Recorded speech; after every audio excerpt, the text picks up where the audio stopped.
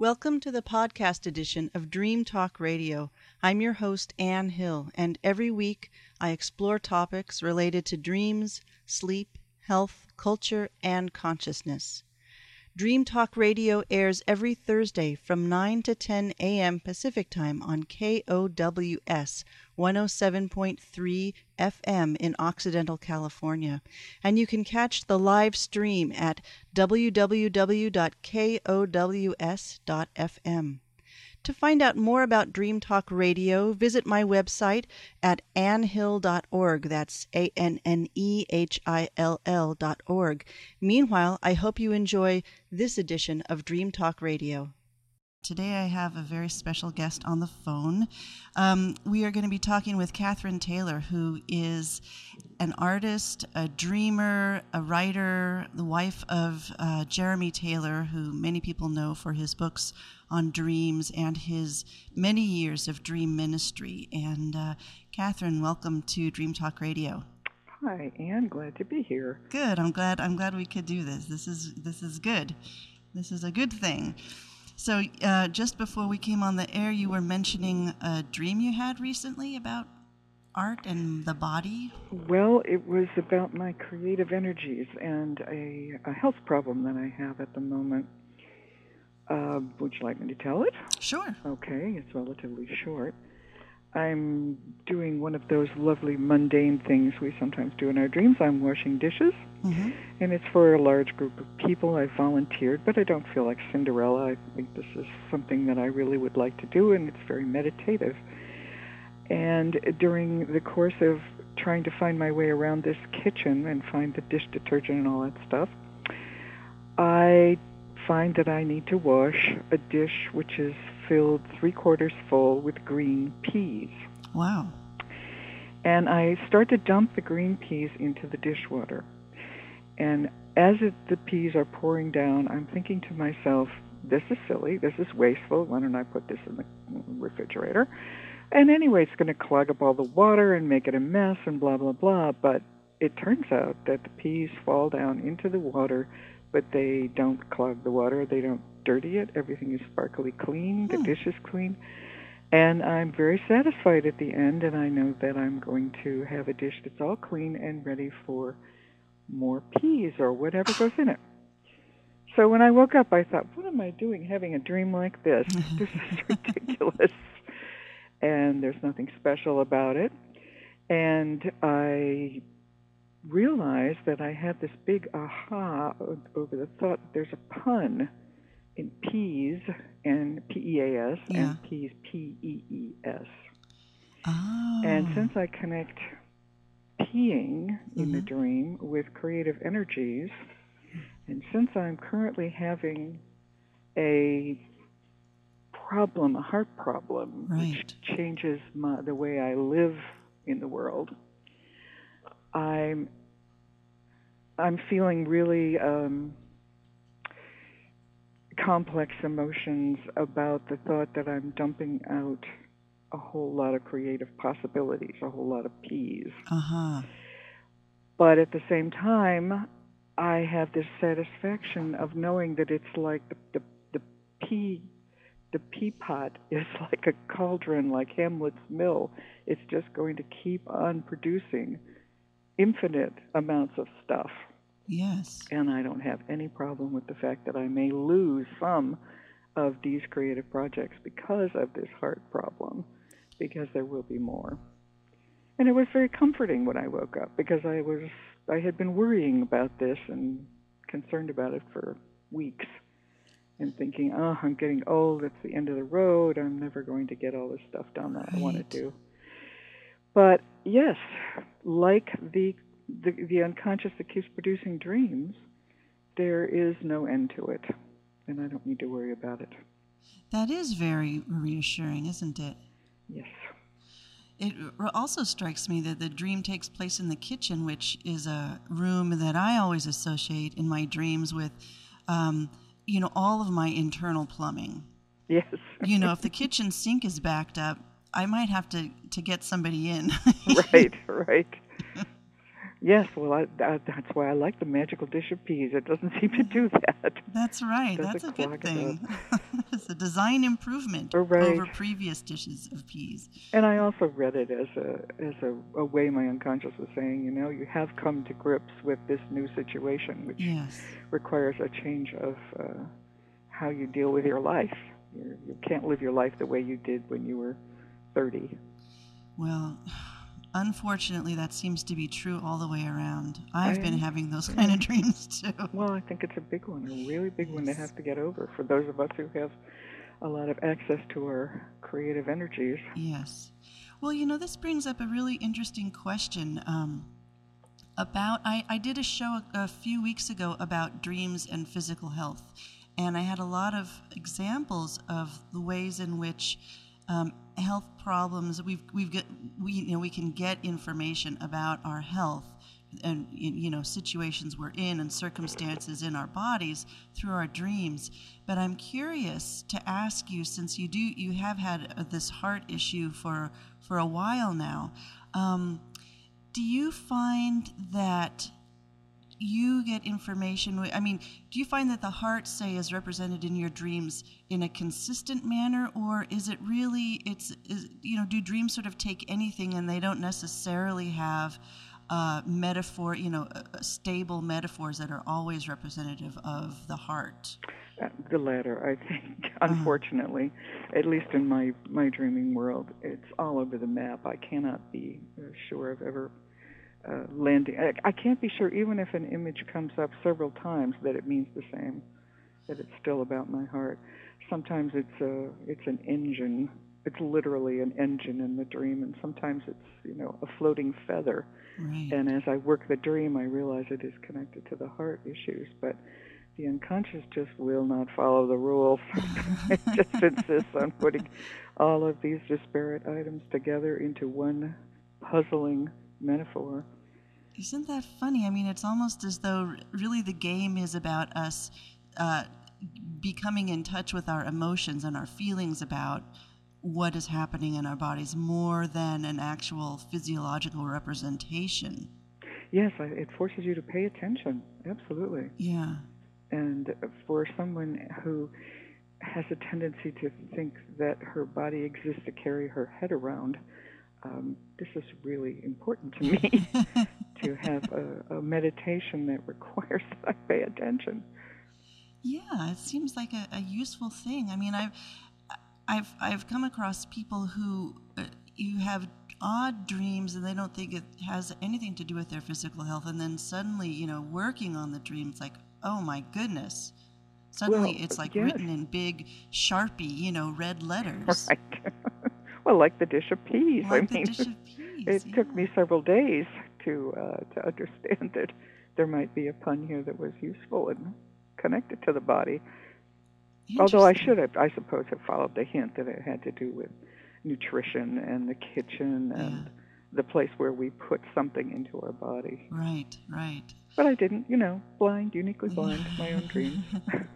Well, the kitchen does seem to be, I wouldn't say that it's universal, but I've come across so many dreams where the kitchen really is, it's the center of our home or the center of our body, and it does have something to do, or you can read it in the way that it's a representation of what's going on inside of us physically. But well, do you think this dish of peas is going to show up then in a new Prismacolor project?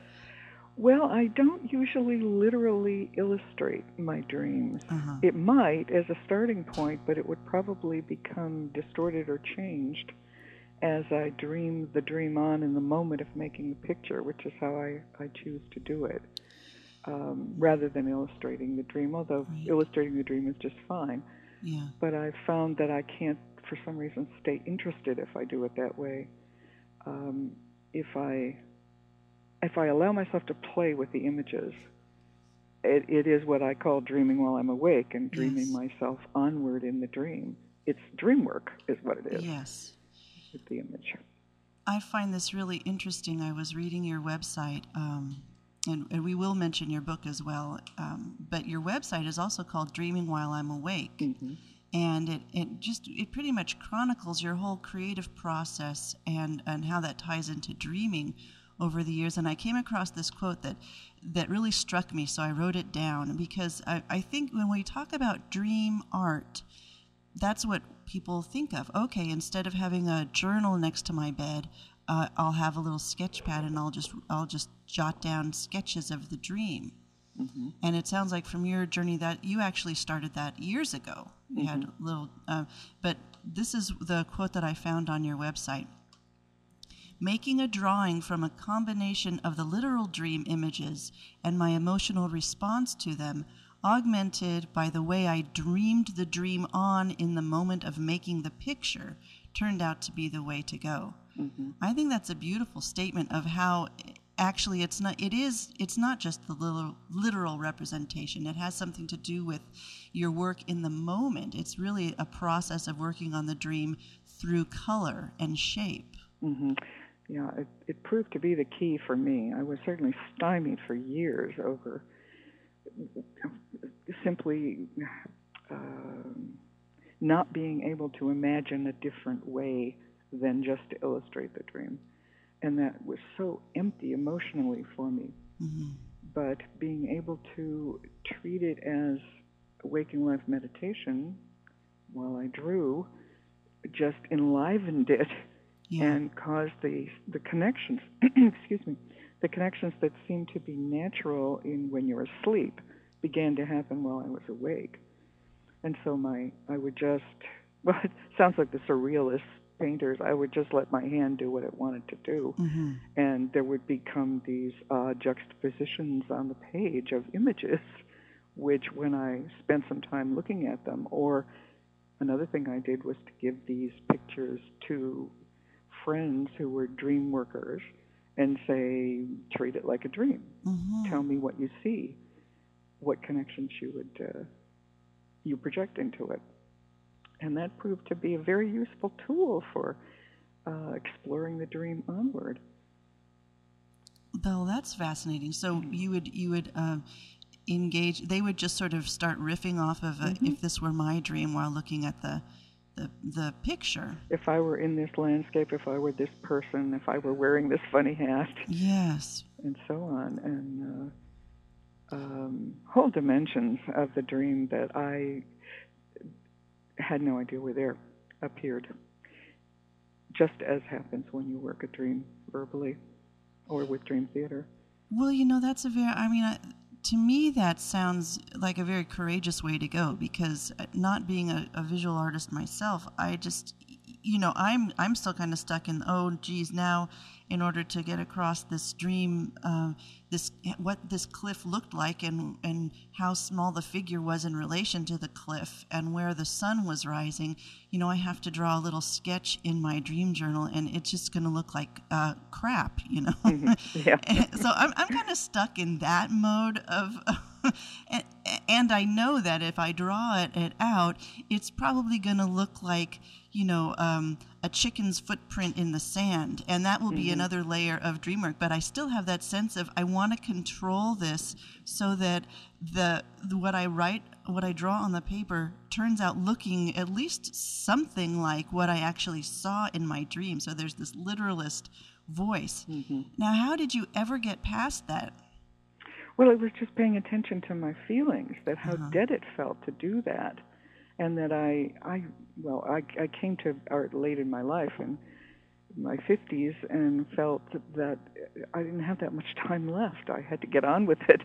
So it really had to be meaningful to me to spend time doing it. And if it felt dead, then that was not a way to go. I think that it's natural, though, to want to be accurate about your dream. Mm-hmm. So that other people will really grasp it the way you felt it in the dream and saw it. But I've come to feel that in the unconscious world there are no beginnings and no endings. It's a continuum.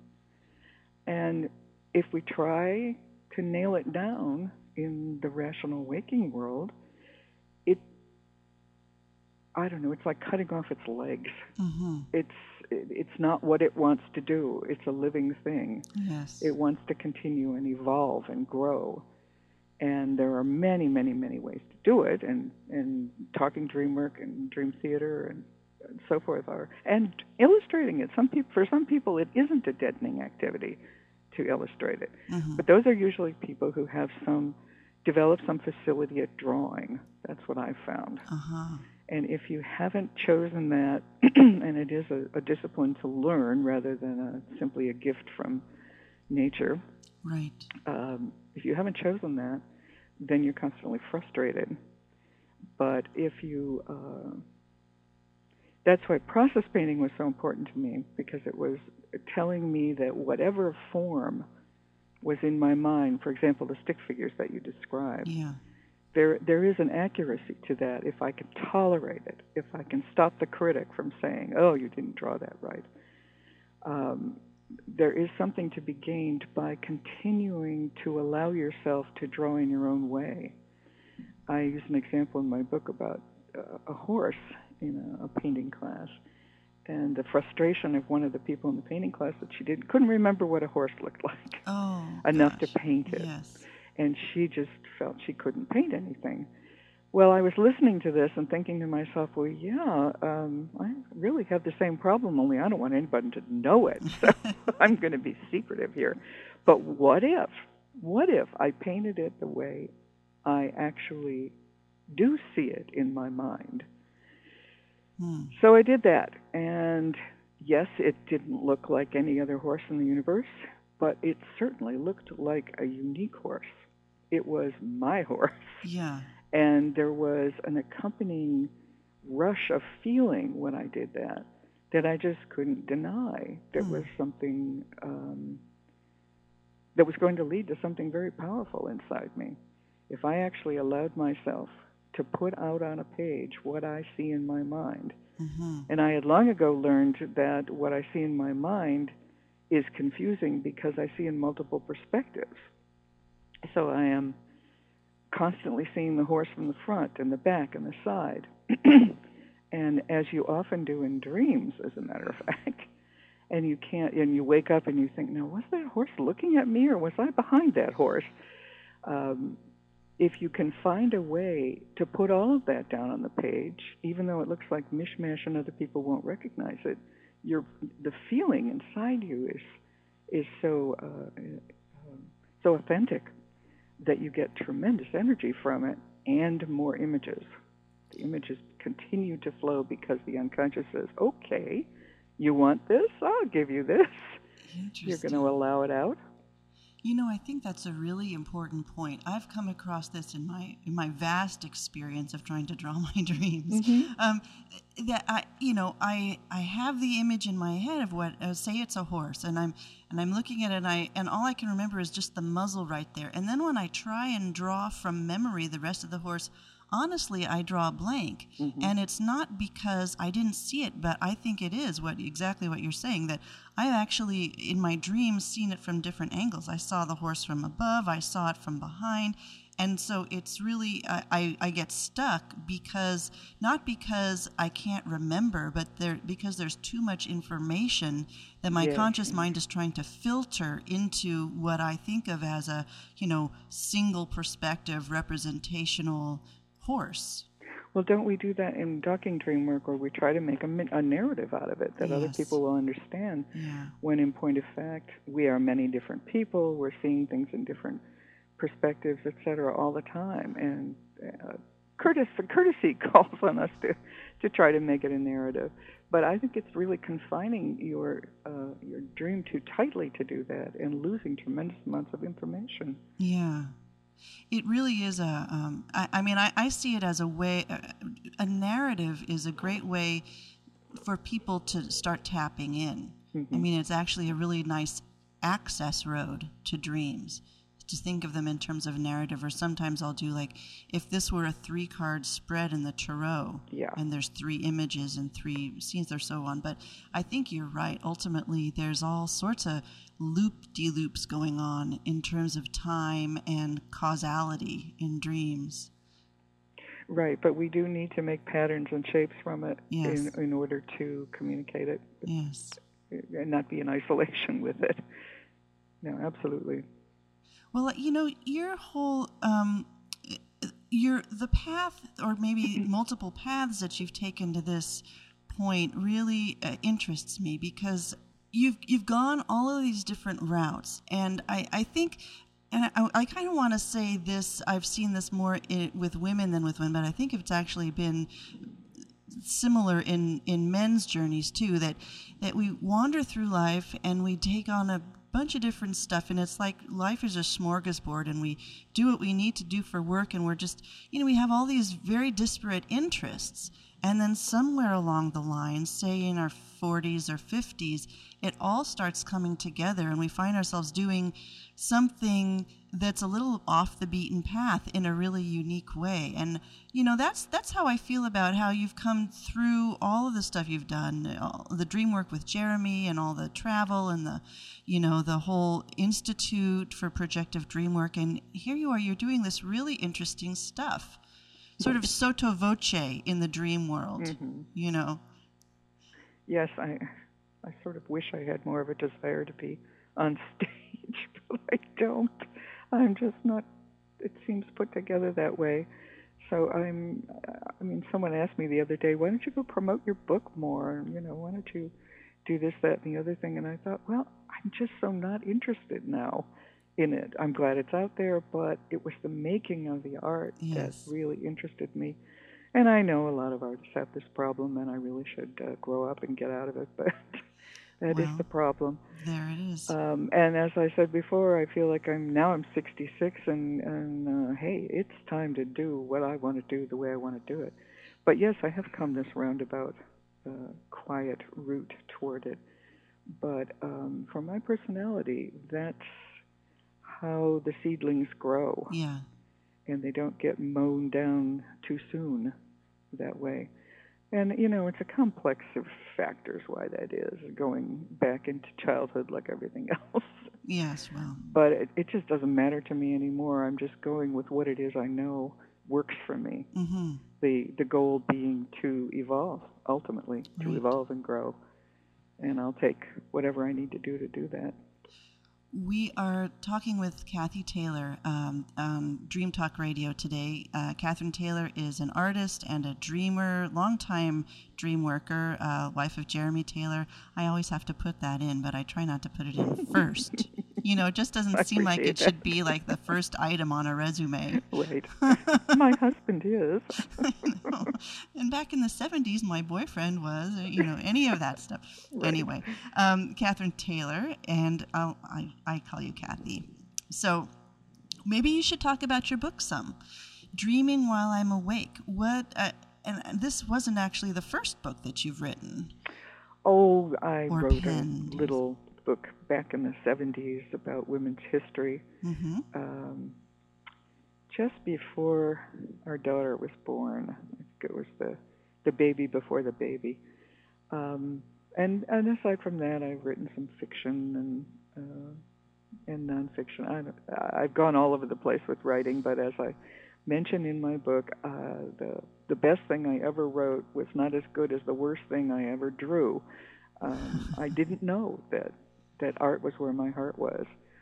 I had so long assumed that I could not draw, thanks to my classic story of my kindergarten teacher telling me I couldn't draw. Yes, in very, very uncertain, very certain terms. Yes, she was quite clear about it, and I was always willing to take negative stuff to heart, way more than positive stuff. Mm-hmm. So, 50-some years, I cherished that notion that I couldn't make art. Because, of course, you couldn't make any art if you couldn't draw. Right. And then I discovered this magical secret that all it was paying attention to what you were looking at and practice, lots of practice. And no one was going to practice unless they really want to do that, and I really wanted to do that. Mm-hmm. So lots and lots of classes, and starting out with the hardest, with figure drawing, only I didn't know that was the hardest at the time. Right. And, a lot of frustration with the methodology of teaching. And when I finally discovered process painting, which is an idea invented by Michel Cassou and Stuart Cubley, it was very liberating because I was, I had the A student mentality. You just have to work really hard and be dazzle as much as possible, and then you would accomplish something. And process wasn't what it was about. Mm-hmm. Product was what it was about. Right. So this was a whole new idea to just express yourself in art and not worry about anything.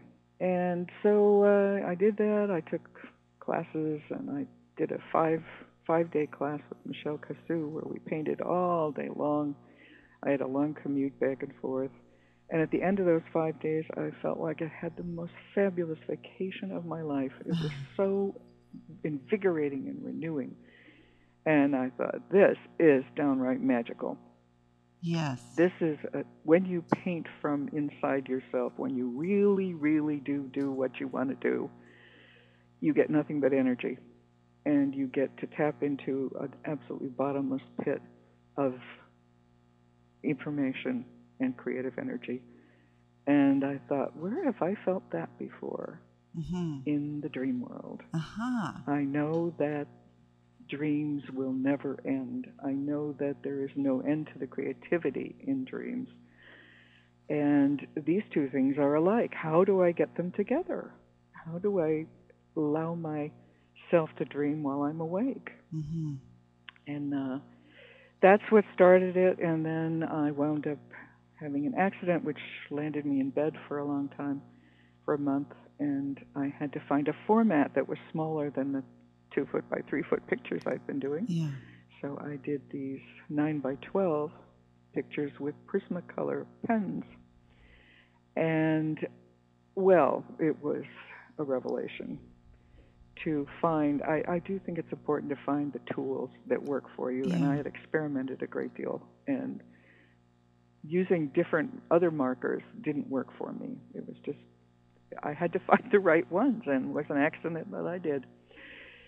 And I discovered that I could get out of my own way and just let the images flow. And I started by doing images about the pain that I was feeling. Yeah. I had injured my leg. And it took the pain away. I didn't think about it. Uh-huh. And again, this seemed magical and worth pursuing. So I just kept churning out these pictures. And pretty soon I got to feeling better, and there was not a lot of need to draw pictures about that. And I realized that I really wanted my dreams to be involved, because I knew this was all the same. It was all coming from the same place. Mm-hmm. And I wanted some integration, and I wanted to grow. Mm-hmm. So I began to experiment, and we've already talked about that, about how to do it, how not to illustrate. And that's when I discovered that dreaming the dream on in the moment was what kept the juice flowing for me. And so I put this all together, and then the book came about 10 years after all of this, with a desire, first of all, to get the pictures out there so that other people could see them, and then to encourage people to just, if they had any desire at all to make art, to just do it. Yeah. To show by writing my own story down that it's not that hard, it's not that scary, and no anvil drops out of the sky on your head, if you make a mistake in what you draw, and just to go for it and see if it helped you to grow. Mm-hmm. So the book starts out with some of those drawings, those Prisma drawings of your foot after the injury there? I don't know that I have very many of them in there, but yes, there were I don't know, 20 maybe of them, and legs fingered prominently, but not solely. Again, it was dealing with the emotion in the moment, right, and how I felt in the moment, as much as it was saying I have an injured leg. But the emotions in the moment were, I'm crippled for life, I'm stuck in bed, I'm really pissed off about this, and so forth. So that's all in the pictures. So I can't remember how many of them are in the book. Well, I think it's just such an important thing to stress, and sometimes people don't really understand that creativity is not I mean, it's not necessarily just, okay, I'm going to take off an hour now and, knit something. That's not really what creativity is about in its essence. It is this feeling of, wow, this is something that I can do. And while I'm doing it, I feel alive. I feel such, invigoration and I feel better after doing it than I did before. It really is a sort of an awareness and a whole kind of field that we create around ourselves when we are tapped into what we really love to do. Yeah, it's art as meditation. It's a way to focus your energy on who you are and what you really are feeling in that moment. Yeah. Absolutely. And I think there are plenty of people who can pick up their knitting and feel a kind of contented meditative state that I would call creativity. I don't know, wouldn't you? I mean, if it gives you that kind of... Well, not if it's me knitting. Pardon me? If it's me knitting, I'm like, why did I decide to make this stupid Afghan? I hate knitting. Oh, well, there is that too, yeah. Well, it's the authenticity of it, what your reason is for doing it. Yeah. I did that once. I think I was I was pregnant with my son, my first son, and I thought, I just had this urge to knit. And so I started knitting these squares for this Afghan because my grandmother had knit this same kind of thing for us. And I had about 9 squares. By the end of labor, I think maybe I had a few more. And there they sat, these little squares of knitted color for years. Well, they've probably done their job. I think they had done already their job. in you doing it while you were pregnant. Yeah, and they actually ended up being little covers for my daughter's dolls. They used them as just little bedspreads. Yeah. It didn't actually turn into an Afghan, but it was a good thing to do at the time. It made me feel, I don't know, I was knitting something together rather than freaking out about what was going on. Yeah, and that whole interlacing of things, the weaving and the knitting, it's very elemental, I think, when you're weaving and knitting together a new being inside your body. That is true. Yeah. That is definitely true. Now, the other thing that I wanted to talk, or have you talk a little bit about, is this whole idea of dreaming the dream on. We've talked about it on the show before, and usually it takes the form of going into a kind of an active imagination process where I kind of re-enter the dream and I imagine it, but it's a kind of a passive process. What I think you're describing is something that happens and it's recorded dynamically on the page as it's occurring. Maybe you can explain that a little bit more. Oh, you put your finger on what is the most difficult thing for me to verbalize. That's my job. Yeah. Oh dear, put me on the spot here.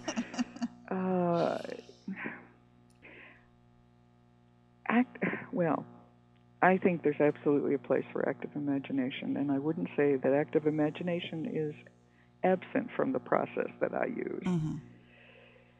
But it's not, it isn't what, how can I say this? It really seems to be, for me, a case of getting out of my own way into something other than an active state of mind, yet at the same time keeping the link that's necessary to send the messages to the hand to make the images. Yeah. So I can't just sit there in meditation. I have to be willing to have a channel flowing to my hand. And that took a while to learn. And I think I described in the book that one of the ways I taught myself that was to realize that I had to shut the monkey mind up. Right. And oddly enough, watching television shut the monkey mind up and opened this other channel. So my conscious mind was caught up in the plot or the news or whatever it was I was watching. And but I was allowing my hand to be active. Mm-hmm. And so, see, it's very hard to describe. I got out of the way for a moment, and the unconscious recognized that it was being invited Mm-hmm. to make images. It wasn't invited to make sense. It wasn't invited for a dialogue. It was invited to make images. And my hand was ready to do that. And so I would just, I don't want to say it was some sort of mechanical drawing or some, Yeah. It really Right. isn't that, because to some extent, my conscious mind is also involved. Yeah. It says, if you draw this figure, the arm will go off the page. Do you want to do that? Right. That's still there. So initially it was a very delicate situation. I had great difficulty maintaining it. But again, doing it hundreds and hundreds of times, as I have now, Mm-hmm. it's not at all a problem. Mm-hmm. All I have to do is put the white piece of paper in front of me and a pencil in my hand, and I'm off. Don't need any distraction, because it's a place I recognize to go to now. I know the Right. furniture, I know the light in the room, Right. in my unconscious, and I just have to say yes to it. I think that's so tremendously important. I mean, it kind of reminds me, as an allegory, the whole idea of doing yoga, and the idea is not to strain into the posture, but to see how many sets of muscles and ways of being you can relax while still keeping active and energized the things that you do need, like, to stand on one leg. Yeah. You don't have to clench your shoulders. You can let your shoulders go, but you have to do something, with your thigh and with your foot. And so it's learning all of the muscles, or sort of the channels of awareness that you need to keep occupied, or to keep on the sideline, so that this other process can occur. Yes, it sounds very like that. Very tricky. Yep, and practice is what makes it easier. Yes, that's right. And before the practice, you have to have the desire to do it. Yes. And that's really, in my experience, where most people have the problem. Not that they don't have these urges, but they haven't recognized them, and that it requires paying a lot of attention to yourself and what it is you actually like, and what feels good to you, and what you desire, and what seems to make you feel whole, Mm-hmm. and then follow that. It sounds so simple, and yet for me, it was so difficult.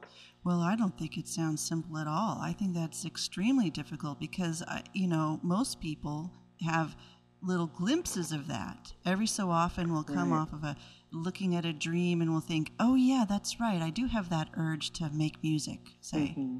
And that's kind of as far as it goes. And you can spend 5, 10, 15 years having occasional little glimpses of, yeah, that's what I really want to do. Yeah. And never be able to pick up an instrument or fit it in somehow, or even start on that process you're describing of just kind of practicing, picking up some kind of artistic medium and then setting it down.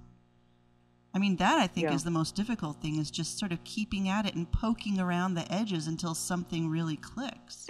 Well, I have found that if I persist through frustration, then that's a sure sign that whatever it is well, I use the shorthand, a right path for me. Yes. And I mean, there are many things that I took up and put down over the years, as you describe, and yet I kept going back to them, even if only for a month here or there. And I knew that somewhere in this lifetime, a lot of energy in me wanted to go into that path. Mm-hmm. And it just, it takes the right circumstances. If you're a parent, your children need to get to a certain stage of growth before you can do it. Right. You have to be able to deal with your work life so that you can survive and yet have time to do these things. Yes. Lots and lots of factors. And but before any of them, you have to identify these desires. Yep. And that takes a lot of, for me, raised as a person who was taught to put other people's needs before her own, Mm-hmm. then finding my own needs was very tricky. Yeah. I didn't know how to do it. I didn't know what it felt like.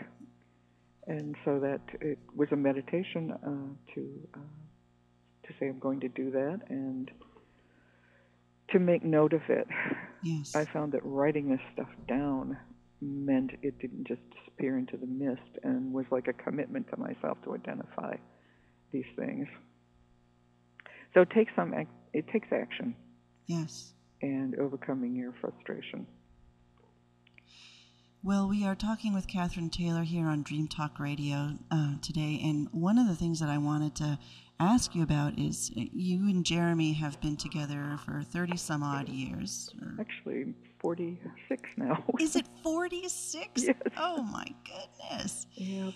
Now, and I mean, many people are familiar with Jeremy's dream work because of his books and so on, but I mean, you've kind of been the silent partner, or maybe not so silent. Actually, you've sort of been the manager for part of this journey. Yeah. And I'm really interested. We've been talking about your creative process and how you started out having certain ideas about art, and then they've really kind of morphed blessedly into this way that you have to dream while you're awake with pen in hand. And I'm wondering if there has been a similar journey for you in terms of how you perceived dreams at the beginning of this whole partnership with Jeremy, and how you perceive them now. Oh, yes, quite a change. They were pretty mysterious at the beginning, just didn't understand how they worked, bizarre things.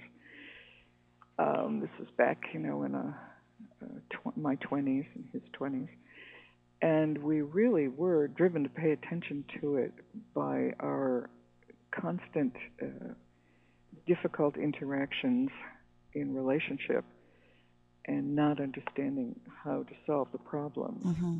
And discovering that we were mad at each other in our dreams even, and that, we'd tell each other a dream and actually feel all that emotion of, and you did this and that to me in the dream. And pretty soon, that just became ridiculous. Yes. And we realized how ridiculous it was. And we realized that this was a whole nother way to talk to each other, was to tell each other dreams and to listen, really carefully listen to the other person's dream, no matter what it had to say about us. But it was several years before either of us really grasped how strong projection is, both on working on someone's dreams and in our day-to-day life with each other. Mm-hmm. And it was understanding projection that made led us to a level of depth of communication that really stimulated our relationship in ways that couldn't have been otherwise. And the understanding of projection in the dream world, projection on each other's dreams, extended to our day-to-day life, utterly transformed it. Yeah. If you own the fact that all you can do is imagine another person's reality, then all of that you should and why did you and et cetera drops away and becomes something that can simply be talked about and worked with. Mm-hmm. I know you know how projection works. Sure. So it's that's probably the most important thing. But there were years and years and years of struggling to find ways to talk about dreams. There weren't that many books written. Right. Anne Faraday was one of the first, and we just had to kind of invent as we went along how to do it. And well, of course, Jeremy made it his life. Right. For me, it was not that kind of calling, Mm-hmm. but it was absolutely essential to relationship building, and that was something I was highly focused on. Right, of course. And then when our daughter was born, it was a wonderful way to talk to her also. And now she is actually a dream worker. Right, she does it too, in her own completely unique way. That's great. Yeah. Well, how fortunate that you were able to, come to relatively the same conclusions about projection, which maybe some people are out there scratching their heads. What is projection? But, it's basically the idea that I'm listening to your dream, but I'm having my own version of it in my head, right? Right. And that's what I'm speaking to. I'm not actually speaking to your experience. Right. I can't know for you. Only you can know what's going on in your dream. That's right. Which, I think is a huge boon to the whole idea of dream interpretation. I'm a firm believer and a wild advocate of projective dream work for that very reason. It insists that we not only have but make conscious our own understanding of our own dream. Right. And so you also lived through the whole interesting late 70s, early 80s. I'm going to talk about it in that and characterize it that way, but maybe it's gone farther than that. But there was this whole once the dream, the idea of reclaiming dreams as a sort of a grassroots dream work movement really started surfacing in the 70s, say. Then there was this whole idea of we can control our dreams. And we can fly, and we can do this, and we can do that. I mean, you've lived through that whole phase. Do you have any comments about that? Well, for some reason, I never got that interested in lucid dreaming. I know that it's very, very helpful to some people to explore that side of it. I just kept being so interested in what the dreams were coming up with. That I just couldn't get into learning the techniques, which I know are out there, to control what was going on. Although I may become more interested in that as I grow older, I don't know. But at the moment, I'm still full of wonder at what comes up. And I'm always interested in turning the next corner and seeing what I'm going to do. It gives me a sense of where I am in my growth. I'm always interested when I confront a demon or a monster, or when I choose to run away from it. I mean, that seems extremely significant to me in giving me information about what my attitude and feelings are in waking life toward challenges, for example. And I just like to get it straight, I guess, if you know what I mean. I do know what you mean. And my experience of being in a group working on dreams with you is that you're one of those people, and I have a couple other friends who are like this. You don't say much at the very beginning, but then you have this interesting, and I always pay attention to what you say about dreams, because you've been sort of chewing on it for a while and really putting yourself into the dream and saying, why did I turn away from that man who offered me a milkshake? Yeah. What, and how, and you've been sitting there actually really going internally and saying, what would be the feeling that I would have?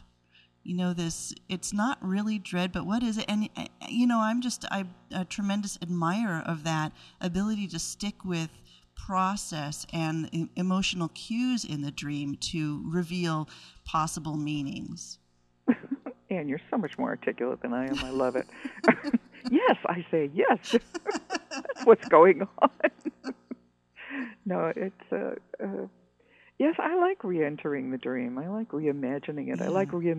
I like imagining different outcomes. What if I turned and ran from the monster? Right. What would that feel like? What would I do?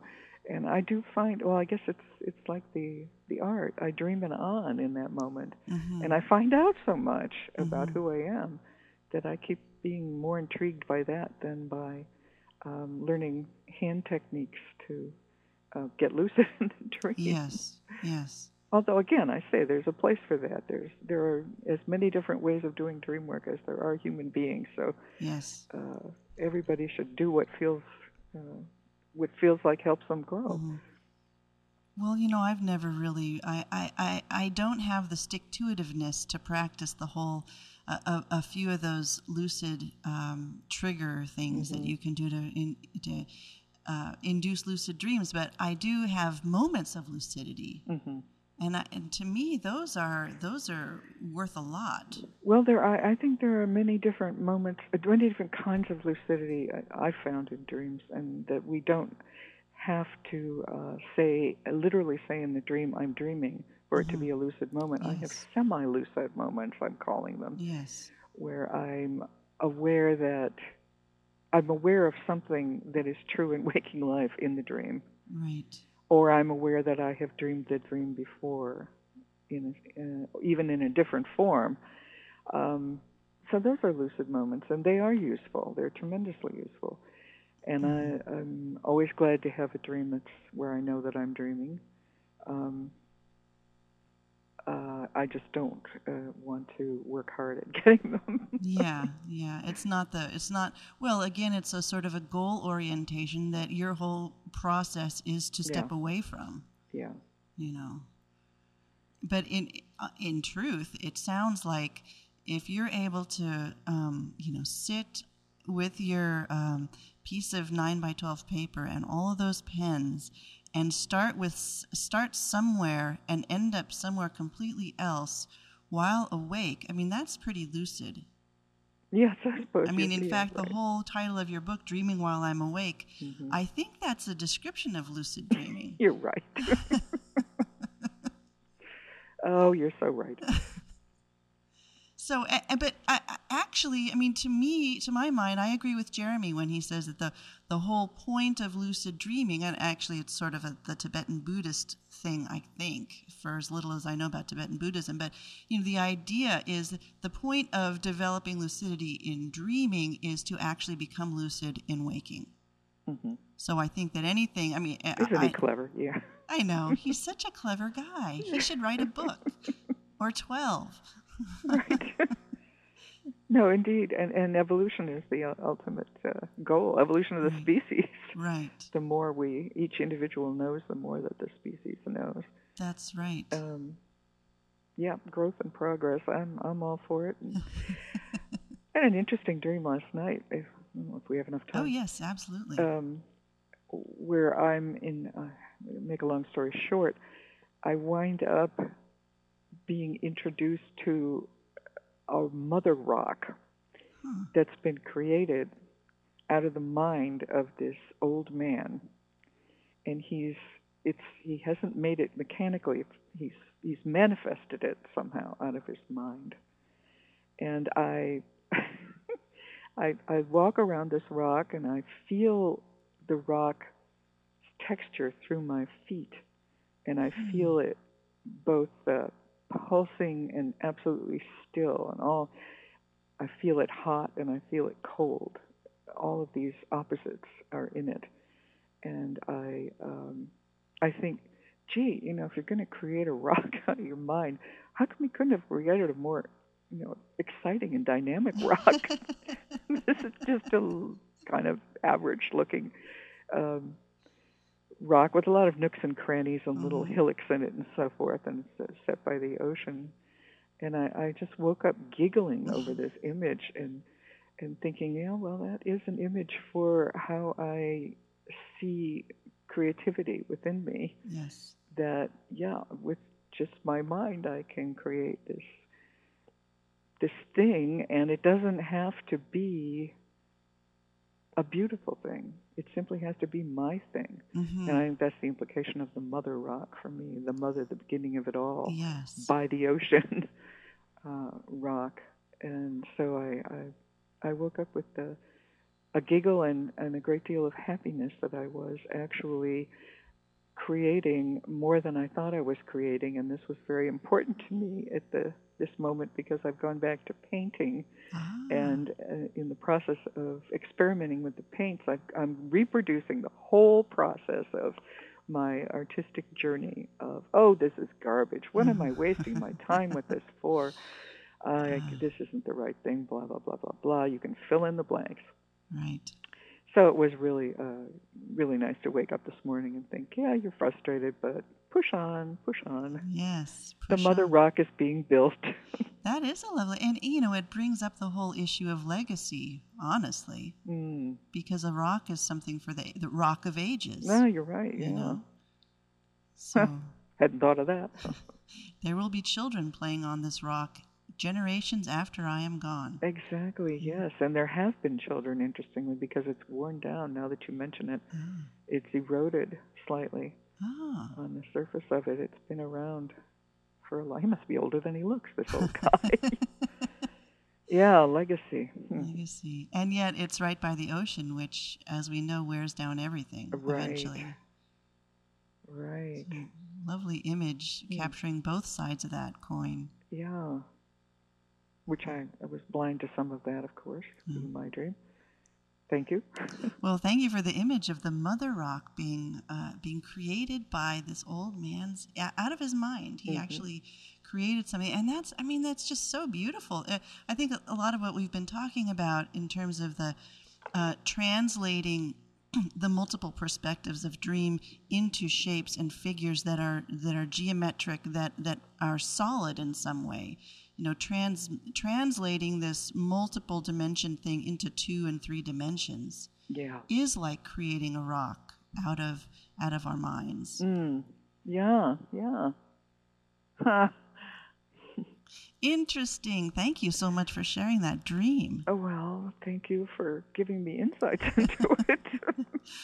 Well, Kathy Taylor, it's been a real pleasure. I knew this would be a really fun conversation to have with you over the phone. And let's tell people how they can get a copy of your beautiful book. The drawings in this book are not to be missed. Well, it's easy to get it. You can either contact me, which is Kathryn Taylor, KATHRYN TAYLOR 123 at Comcast.net, or go to blurb, BLURB.com, and put in the name of the book or my name. Great. And thank you so much, Anne. I really enjoyed talking to you. Oh, my pleasure. This has been Dream Talk Radio for this Thursday, and I will be back next Thursday with another interesting show, but sadly not another conversation with Kathy Taylor. All right. Take care. Great to talk to you. Thank you. Bye-bye. Bye-bye. That ends this week's Dream Talk Radio Show podcast. Thanks for listening, and remember to tune in every Thursday from 9 to 10 a.m. at www.kows.fm. This is Ann Hill, and I'll see you again next week.